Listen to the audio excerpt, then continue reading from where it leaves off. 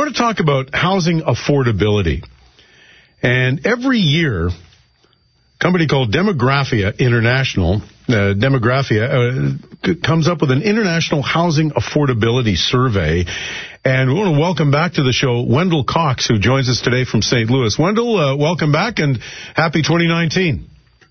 Hey, great. I'm glad to be with you. And so every year, and this is the 15th annual survey that you've done, it is an enormous undertaking, Wendell, to sort of quantify housing affordability, so I'll say all over North America, because incomes are different, the industries are different, quality of housing is different everywhere. How do you go about doing this?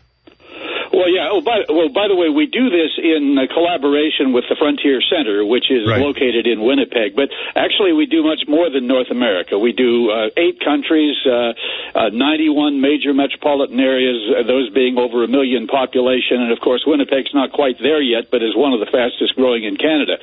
But you know, to measure housing affordability, you can't do it without looking at incomes. In other words, housing affordability is a function of the house price and the incomes of an area. So we're interested in the middle of the market, middle-income housing, and we use a measure called the median multiple, median house price divided by median household income, and all that comes from published sources.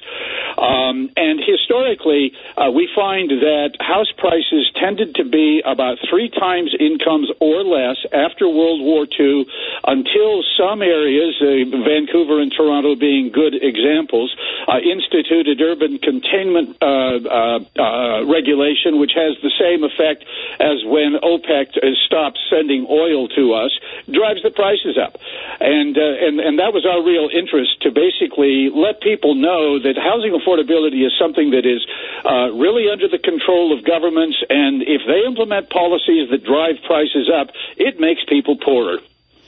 All right, and anybody who watches any of the home reno shows on HGTV, Wendell, knows that there's a massive disparity. If you're watching a home reno in Vancouver or San Francisco as opposed to Biloxi, Mississippi, you're not talking the same language at all. Oh, no. In fact, you think about it in Winnipeg, believe it or not, your incomes are about the same, a little bit higher than the Vancouver CMA. Yet the house prices in Vancouver are more than 3 times those in Winnipeg. In Winnipeg. I mean, detached house prices reached a level of $1.6 million. I'm sorry, 1.8. 2 years ago, before Christy Clark imposed the foreign buyers tax in Vancouver, they've gone down just a little bit. But we're talking about houses of 1,500 square feet, houses that most people in Winnipeg would probably want to move a little higher than. So it is a real problem, and young people can't afford their houses and so on. And, well, Winnipeg's at a median multiple of 3.7, a little high. It's about 50% higher than the first time we looked at it in 2005, but it's certainly a whole lot better than Vancouver and Toronto. And in the long run, I think for the Winnipeg metropolitan area, this creates a huge potential competitive advantage. So the value of your house should be about 3.5 times your income? 3 times. 3 times your income. So we're at about 3.5 here now, which is a little higher than you'd like. 7.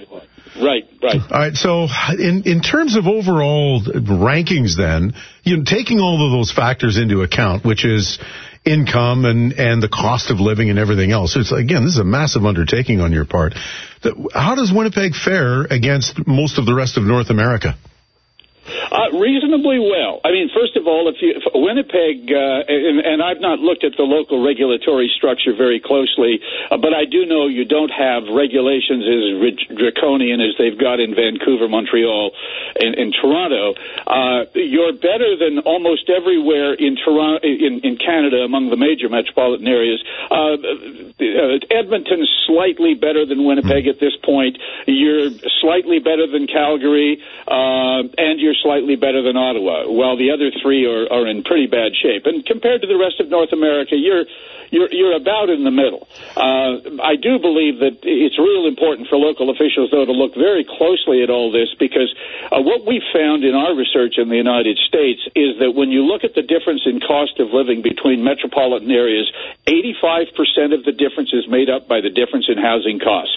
So if you want to know about the cost of living, all you have to do is look at housing affordability. All right, so we're not talking, gas or groceries. I mean, those things impact, but it's the cost of the house. That's our biggest. Well, yeah, purchase, the fact is that if you buy a new Chevy or a new Toyota in Winnipeg, it's probably going to cost about the same as it would cost in Toronto or Vancouver.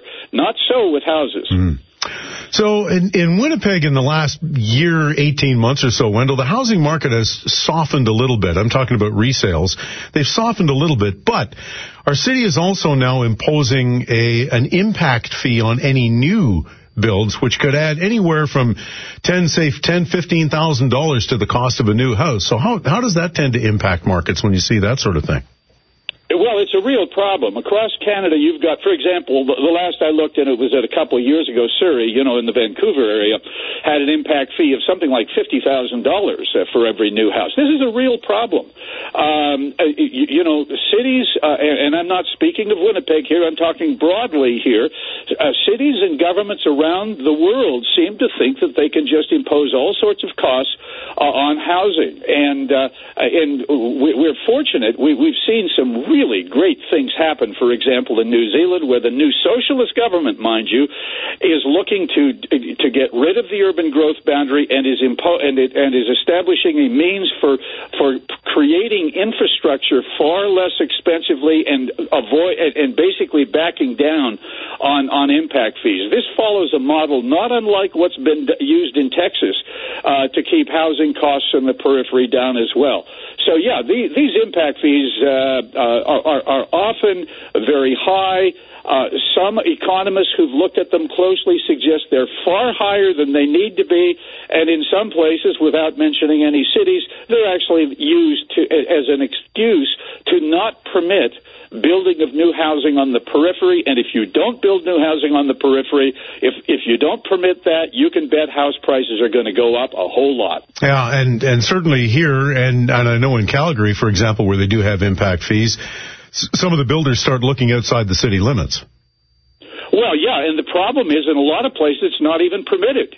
Try San Francisco, for example, or Vancouver, where there's plenty of developable land, despite what a lot of planners who've never been outside the city of San Francisco or the city of Vancouver don't understand. Plenty of developable land that is not permitted for development. So it's, while in Calgary you might be able to go up to Airdrie and produce houses a bit less expensively, considerably less expensive, you can't go to Stockton in San Francisco and do it. Yeah, which is close by. I mean, as you said, there's a whole lot of areas around San Francisco proper. The city of San Francisco proper is not all that large, but there's plenty of area around there, right? The city of San Francisco represents like 1/10 of the population of the metropolitan area. Yeah. Just like Vancouver. Everybody thinks Vancouver's big. Yes, indeed, Vancouver's big, and it's grown, and it represents less than a third of the population of the CMA. All right, so you're not a fan of these so-called impact fees, which are designed to help fund, at least ostensibly anyway, designed to help fund the surrounding infrastructure, the roads, sewers, bridges, and so forth, leading into and out of these new developments. You're not a fan of those?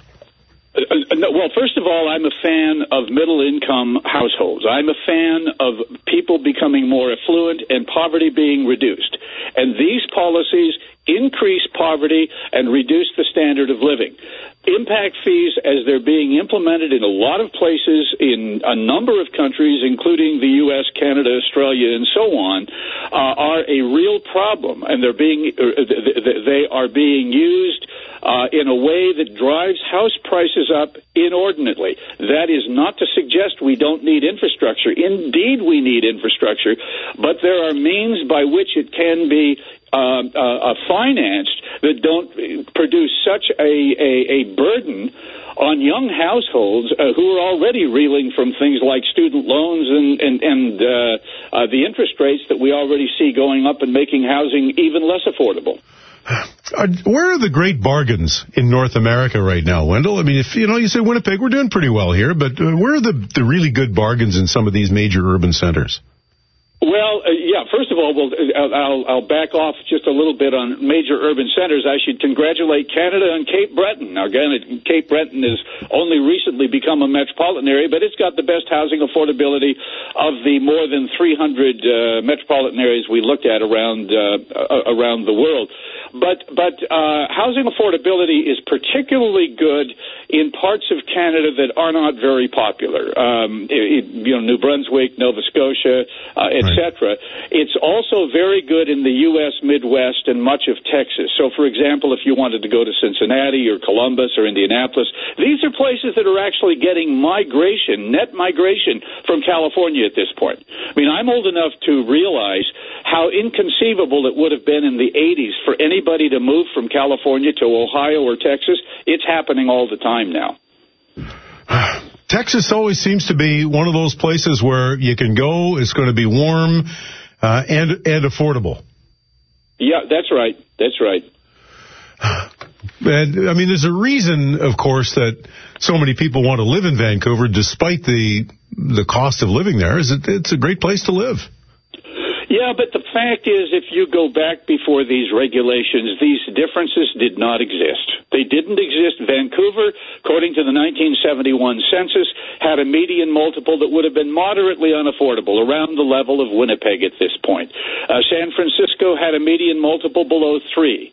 And it was only after the coming of this regulation, and these kinds of regulations were intended not to destroy housing affordability, yet the planners paid no attention and have done nothing to reduce the cost of housing increase that's occurred. Or they haven't done enough, put it that way. Yeah.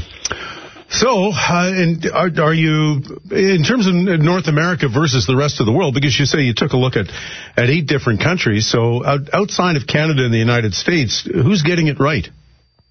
Well, nobody. The problem is that the urban planning fraternity around the world believes that it is more important to have a city that looks right in their eyes than it is to have a lower level of poverty or a richer society. The priorities are all wrong. In fact, World Bank principal planner, former head urban planner of the World Bank, Alain Berthaud, is out with a new book in which he basically says that we really need, and he's a planner, mind you, he basically says we need to get economists involved in this. We need to have urban economics be as important as urban planning because of the distress that urban planning has caused in places like Vancouver, Seattle, Portland, Sydney, and London. Yeah, those places are desirable, but increasingly unaffordable for people. Well, beyond that, let's talk about places that also have how about Liverpool? I mean, is Liverpool desirable? I'm sure it is to some people, but the fact is we have all sorts of examples around the world of places that are not Vancouver and are not San Francisco, and they've got terrible housing affordability as well because of these kinds of policies. Yeah, well, and Liverpool ain't exactly Palm Desert. No. Right. Wendell Cox, always great to chat with you. Thanks a lot for this.